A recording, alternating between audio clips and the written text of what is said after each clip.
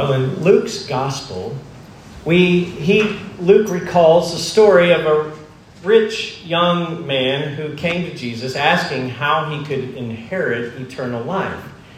Jesus told him to do the commandments. And he said, I've done those, but what do I lack? Jesus said, sell all you have, give to the poor, and then come follow me. He went away sad. That reaction of the disciples, the reaction of the disciples when Jesus said it's harder for a rich person to enter the kingdom of heaven than for a camel to go through the eye of a needle, they said, well then who could be saved? Who can be saved? They were thinking, along with the rest of the world, even today, that if life goes well, you must be blessed. If you suffer or you have some problem, then you must be in some kind of trouble with God. It's like they said about the blind man whom Jesus was about to heal. Who sinned, this man or his parents, that he was born blind? It's the same thinking that the false prosperity gospel has. That it looks at God as a means to a better life. Wealth and ease means you have faith, and God is for you. Suffering, poverty means you don't have faith, and God is somehow against you. Well, that kind of thinking is opposed to God's word and to the examples of Christ and even his apostles. Like we saw in Romans 8:17, Paul says, now if we are children, then we are heirs of God and co-heirs with Christ, if indeed we share in his sufferings, in order that we may also share in his glory. You see, that's the pattern. Suffering and then glory. It's how it was for Christ. And it's what we all should expect as we follow Christ. Now, Paul wrote this letter to the church in Rome around the year 57 AD. According to the Roman historian Tacitus, about 7 years later, in 64 AD, the Emperor Nero burned Rome to the ground, and then he blamed it on the Christians. He said it was their fault. The persecutions began with Christians being forced to act in the theaters covered with the skins of animals so that they might be torn by the dogs until they died. Others were dressed in shirts made stiff with wax and then fixed to trees and set on fire to provide light for Nero's gardens. Many Christians died during Nero's persecutions, along with both Peter and Paul. Now, Paul may not have foreseen what this Roman church was about to face in those next 7 years, but he knew what following Jesus meant. This good shepherd may lead them through a valley of the shadow of death before coming to green pastures and still waters. Because it's the pattern of Christ. Suffering, then glory. Now, the main point for the sermon today is that the God who loves and justifies us is for us. The God who loves and justifies is for us. And there are 3 points. Verses 31 to 32, God is for us. Verses 33 to 34, no condemnation.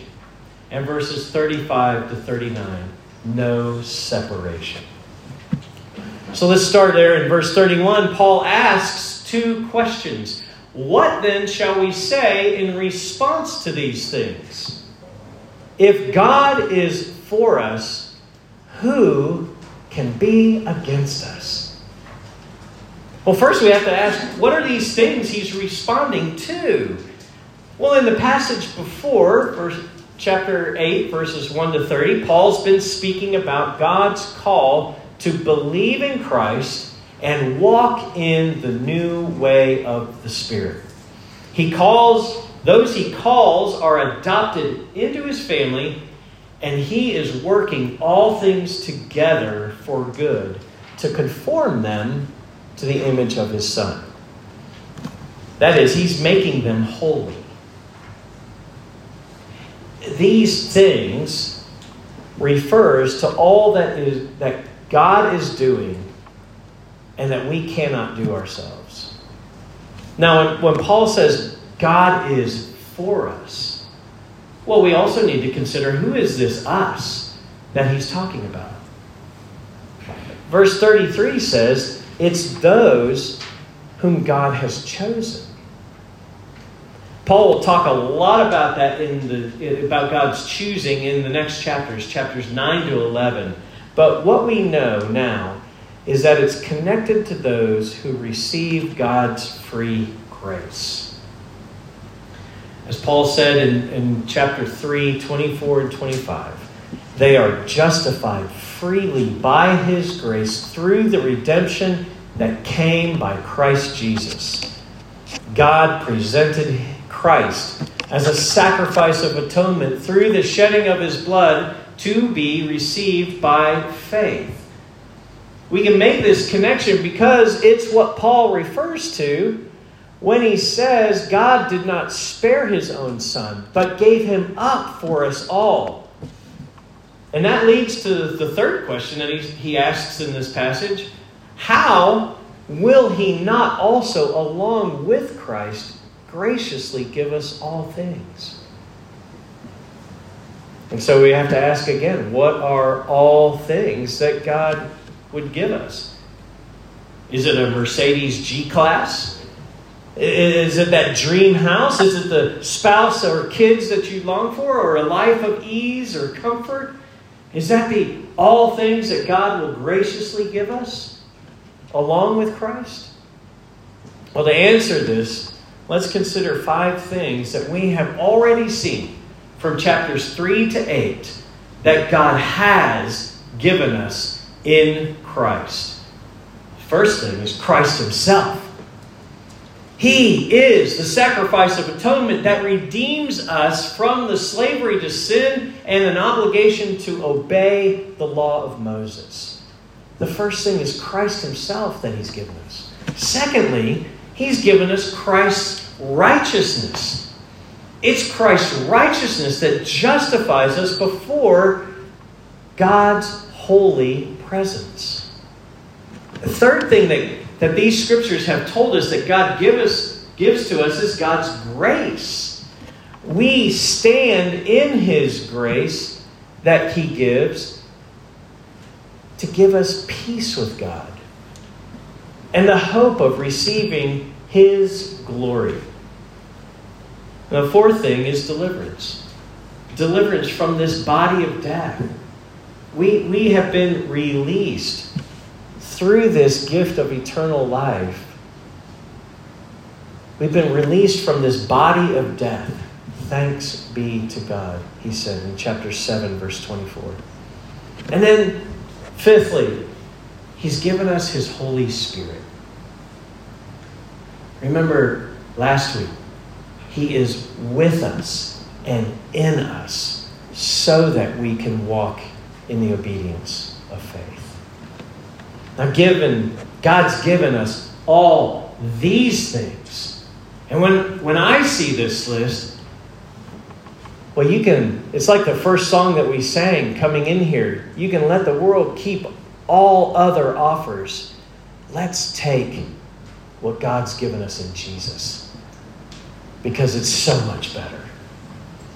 Now, in addition to all these things that God's given us, Paul mentions again in verse 34 that there is no condemnation. We heard that back in chapter 8, verse 1. There is no condemnation for those who are in Christ Jesus our Lord. Verses 33 and 34 in this section are focusing on Christ's satisfying God's justice. So let's consider that. Paul asks a few more questions here. And here's how we know he's talking about justice. He says, who can bring a charge against us? Who can call us guilty? Well, Satan is the great accuser, right? In the book of Job, we see Satan accusing Job in God's presence. He only fears you because you've blessed him and protected him. Take all that away and he'll curse you to his face, to your face, Satan says to God. Well, Paul explained in Romans 3 and 4 that God has declared us 100% righteous through faith in Jesus. 100%. It's God who justifies. Through faith in Jesus, our sins are forgiven. He has credited to us the righteousness of Christ. So now it is already but not yet. The time between justification and glory, it's a time where we're growing in holiness. And through this time, Satan would come at you and try to accuse you. Oh, there you go again. There you've fallen down again. How are you going to ever grow in holiness? How is God ever going to love you?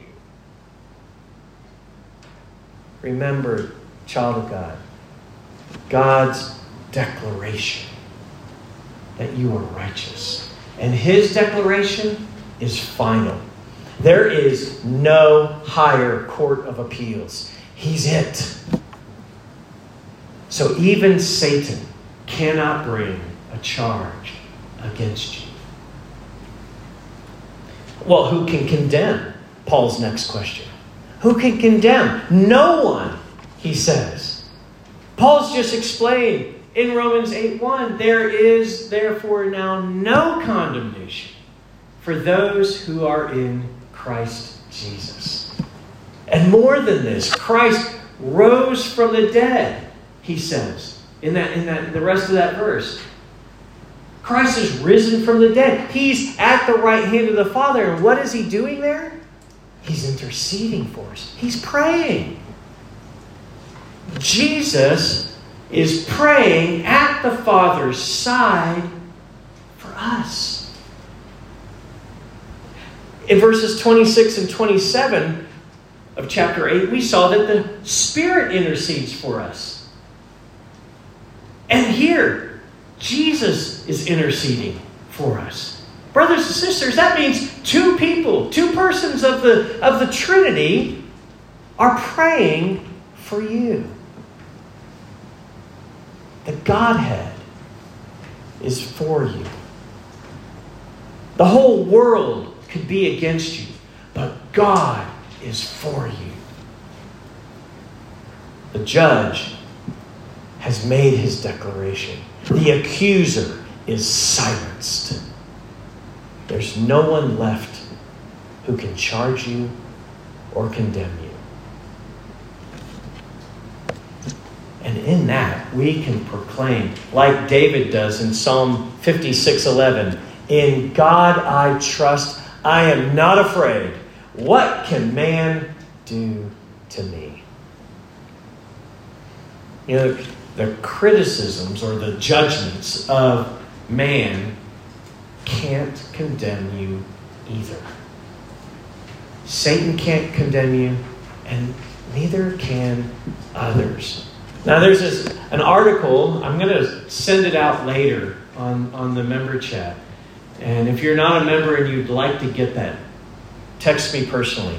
There's an article entitled The Cross and Criticism, where the author applies these verses in Romans to the criticisms that others might make. It's worth quoting him at length right now. So let me quote him.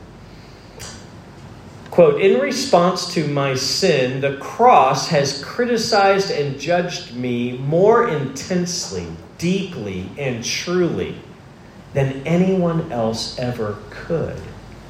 This permits me to say to all other criticisms, that's just a fraction of it. In the cross of Christ, we begin to discover how to deal with any and all criticisms. By agreeing with God's criticism of me in Christ's cross, I can face any criticisms others may lay against me.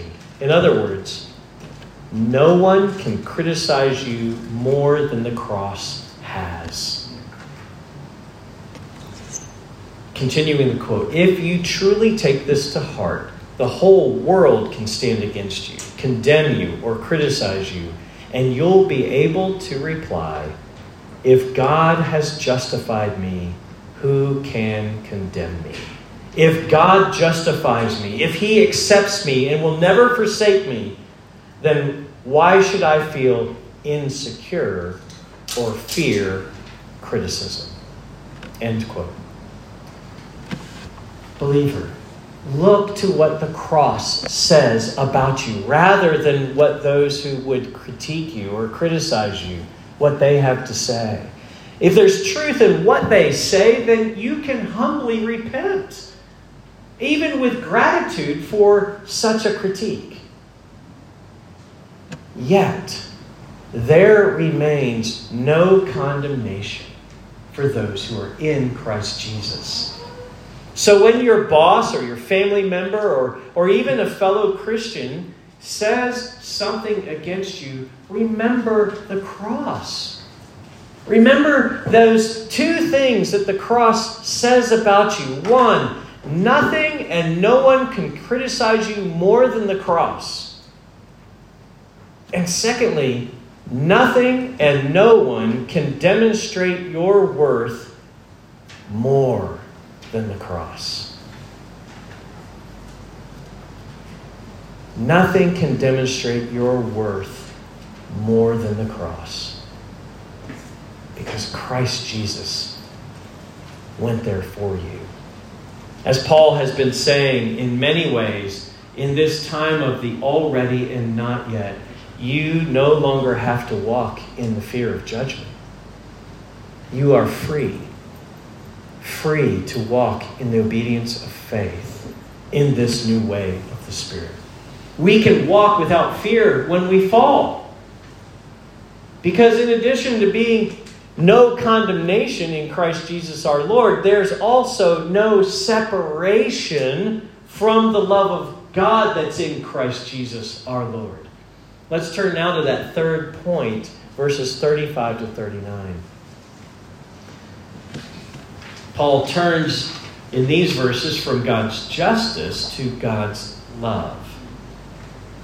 And the reason Paul is talking about believers not being separated from God's love is because these believers were in the midst of suffering.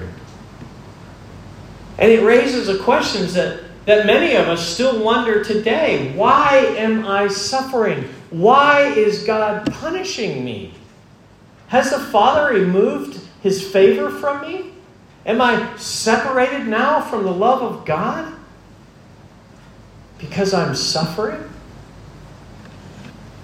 The way Paul asks the question, who shall separate us from the love of Christ? Shall trouble or hardship or persecution or famine or nakedness or danger or sword? We know from the way that he's asking the question that the answer is no. No. When Paul asks, who shall separate us, even though the list that follows seems like he should have said, what shall separate us, not who. It's because behind every what, there is a who. There is a who. Suffering, you see, is the result of sin. It's living in a world full of sin. We suffer because of our own sin, but we also sometimes suffer because of the sins of others. Now, it's important to understand, God did not create suffering. God didn't create suffering, but it is the reality in which we now live. And as those who left the authority of the world to walk in the new way of the Spirit as God's adopted children, we can expect the world to be against us. The world is not for us. We've made a transfer of authority, and the world doesn't like that. On the last night before he went to the cross, Jesus explained how because of him, the disciples will be put out of the synagogues. And people would try to kill them.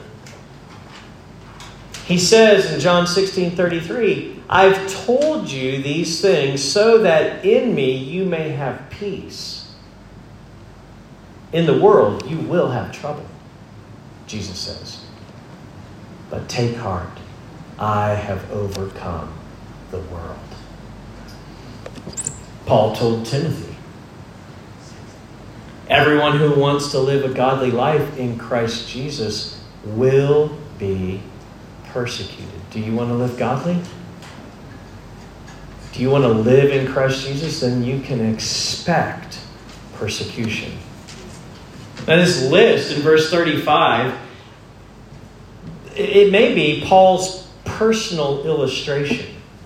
You see, he wrote about every one of those things in 2 Corinthians chapter 11, verses 23 to 28. You can look it up later. He had been in prison, beaten, stoned, shipwrecked, in danger from all sides, had sleepless nights. He went hungry and thirsty.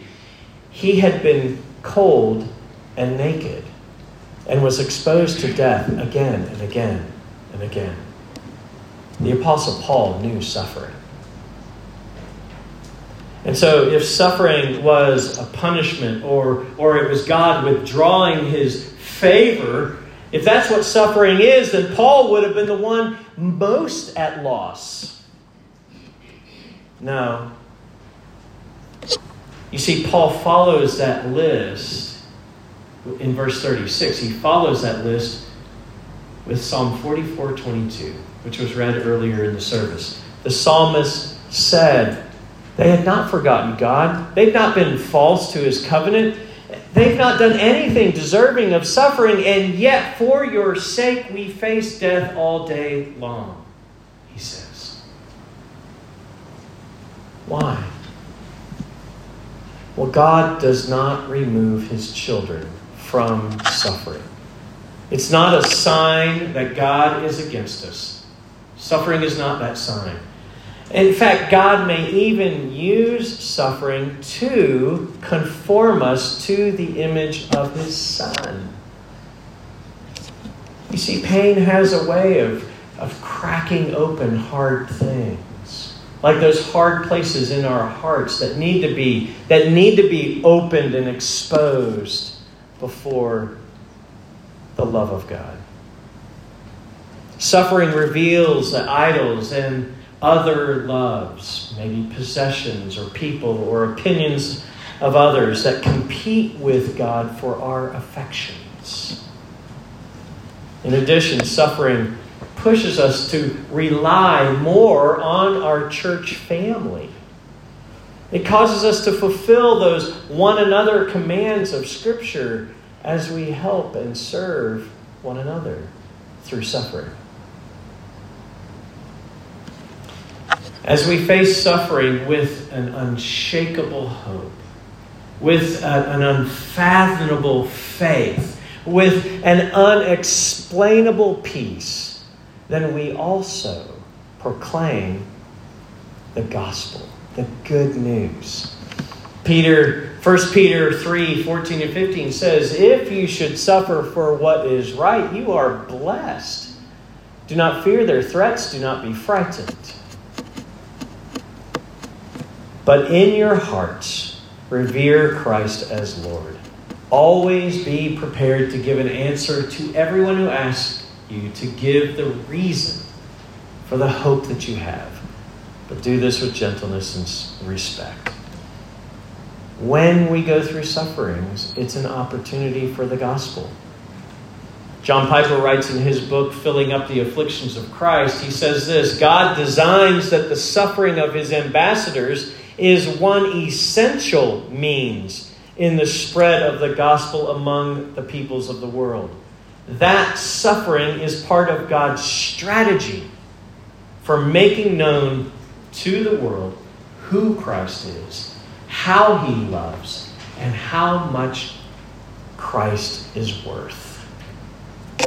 This is what an early church pastor, his name was Tertullian. He lived around 160 to 225 AD. It's what he understood too. Persecuted by the Roman government, he wrote this: the more we are killed by you, the more in number we Christians grow. The blood of Christians is the seed.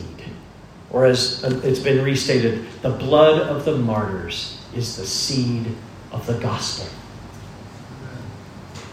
And my friends, suffering does not separate us from Christ.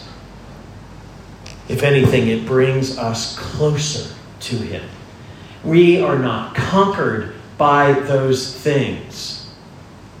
No, as verse 37 says. In all those things, we are more than conquerors through him who loved us. God's unfailing love brings us through suffering. We're not like those who shrink back and are destroyed, but those who believe and are saved. We persevere because God is persevering us. So, child of God, though you are persecuted, press on in Christ. Though you are persecuted, press on in Christ. And this brings us back to those first questions that we had in verse 31. What then shall we say in response to these things? If God is for us, who can be against us? Paul has pointed to what Christ has done. God is for us because he justifies us. There is therefore no condemnation for those who are in Christ Jesus. God is for us because he loves us. In love, he adopted us into his family, making us heirs and co-heirs with Christ. So therefore, in Romans 8:38 and 39, Paul celebrates this unfailing love with poetic beauty. For I am convinced that neither death nor life, neither angels nor demons, neither the present nor the future, nor any powers, nor anything else in all creation will be able to separate us from the love of God that is in Christ Jesus our Lord. You see, the love of God in Christ Jesus is the most powerful force in the universe. We've just had pictures from the new telescope that reach farther into the universe than any pictures ever have, but it cannot capture the love of God. Child of God, no one can snatch you from the Father's hand. Nothing can separate you from his unfailing, steadfast love. It's a bond that cannot be broken. Though I fall, his love is sure. And he is faithful. He is faithful even when we are not. No matter what sin or the world or the devil would try to bring against you, to accuse you, it cannot. And it will not separate you from the love of God that's in Christ Jesus. No, our God is not like us. Our God is not like us.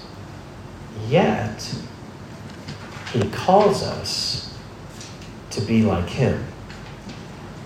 He calls us to be like him. And as we serve in this new way of the Spirit, adopted into his family and walking in the obedience of faith, he is conforming us to the image of his Son. He's calling us to be like him. Brother and sister, our hope is our Redeemer, and we are forever his in Christ. We can say that because the cross is where God's full love and full justice meet together. We were born in sin. We were raised in transgression, and we deserve the full wrath of God in the charge of guilt and condemnation. God would be He is 100% just to punish every sin. And yet, God is also 100% love. And this is where the good news is. The good news tells us that this fully just and fully loving God had a plan. He came in the person of Jesus, the eternal Son of God, to justify those he calls to himself. God did not spare his own Son suffering, but willingly gave him up for all who believe. God's full love was demonstrated in this, that while we were still sinners, Christ Jesus died for us. Jesus died as our substitute in a final sacrifice of atonement. A final sacrifice. He paid the penalty of sin in full and forever for all who believe in him. Every sin of every believer is transferred by faith to Christ. And that penalty of all their sin was paid for on the cross of Christ. As verse 34 says, Jesus died, but more than that, he was raised again to life. His resurrection then guarantees that he completed the plan the Father gave him. He did it. He fulfilled it. It's also a sign that every human being will be raised in a final judgment, either to eternal life with God or to punishment for sin. Those who don't look to Christ as a substitute must pay for their own sin. So then God is 100% just. And that justice will be satisfied, either by a person on their own or by substitution through Christ. So the big question is, how will you face this just God in the final day? On your own or by accepting Christ, his Son? He's reaching out. Christ is reaching out through this plea that you come to him. Won't you accept his offer of love? Now, believing in his saving work on the cross, receiving that gift of love, will completely transform your life. You will never be the same again. It's because, as Jesus said in John 3:3, he said, it is like being born again. It's radical. When this happens, nothing and no one will ever be able to separate you from that love. Brothers and sisters, God is for us. No condemnation. No separation from his love. No matter what sufferings we may face, the God who loves and justifies is for us. We can rejoice in this. Nothing that the world offers can compare. So let them take the world, but give us Jesus. At the beginning of the service, we learned that new song. Hear again those lyrics. Take the world, but give me Jesus. All its joys are but a name. But his love abides forever, through eternal years the same. Take this world, but give me Jesus, sweetest comfort of my soul. With the Savior watching over me, I can sing, though thunders roll. Take this world, but give me Jesus. In his cross my trust shall be. till with clearer, brighter vision, face to face, my Lord I see. Let's pray. Abba, Father, in your steadfast love and faithfulness, it never ends. In your wisdom, you gave the valuable purchase of our freedom, Christ Jesus our Lord. Lord, may we give up whatever this world would offer that we may have Christ. Because He is our reward. He is our hope. And Lord, we are yours. And Christ is ours forevermore. Amen. Well, church, let's stand as we respond by singing, Come Rejoice Now, O my soul, Christ is mine forevermore.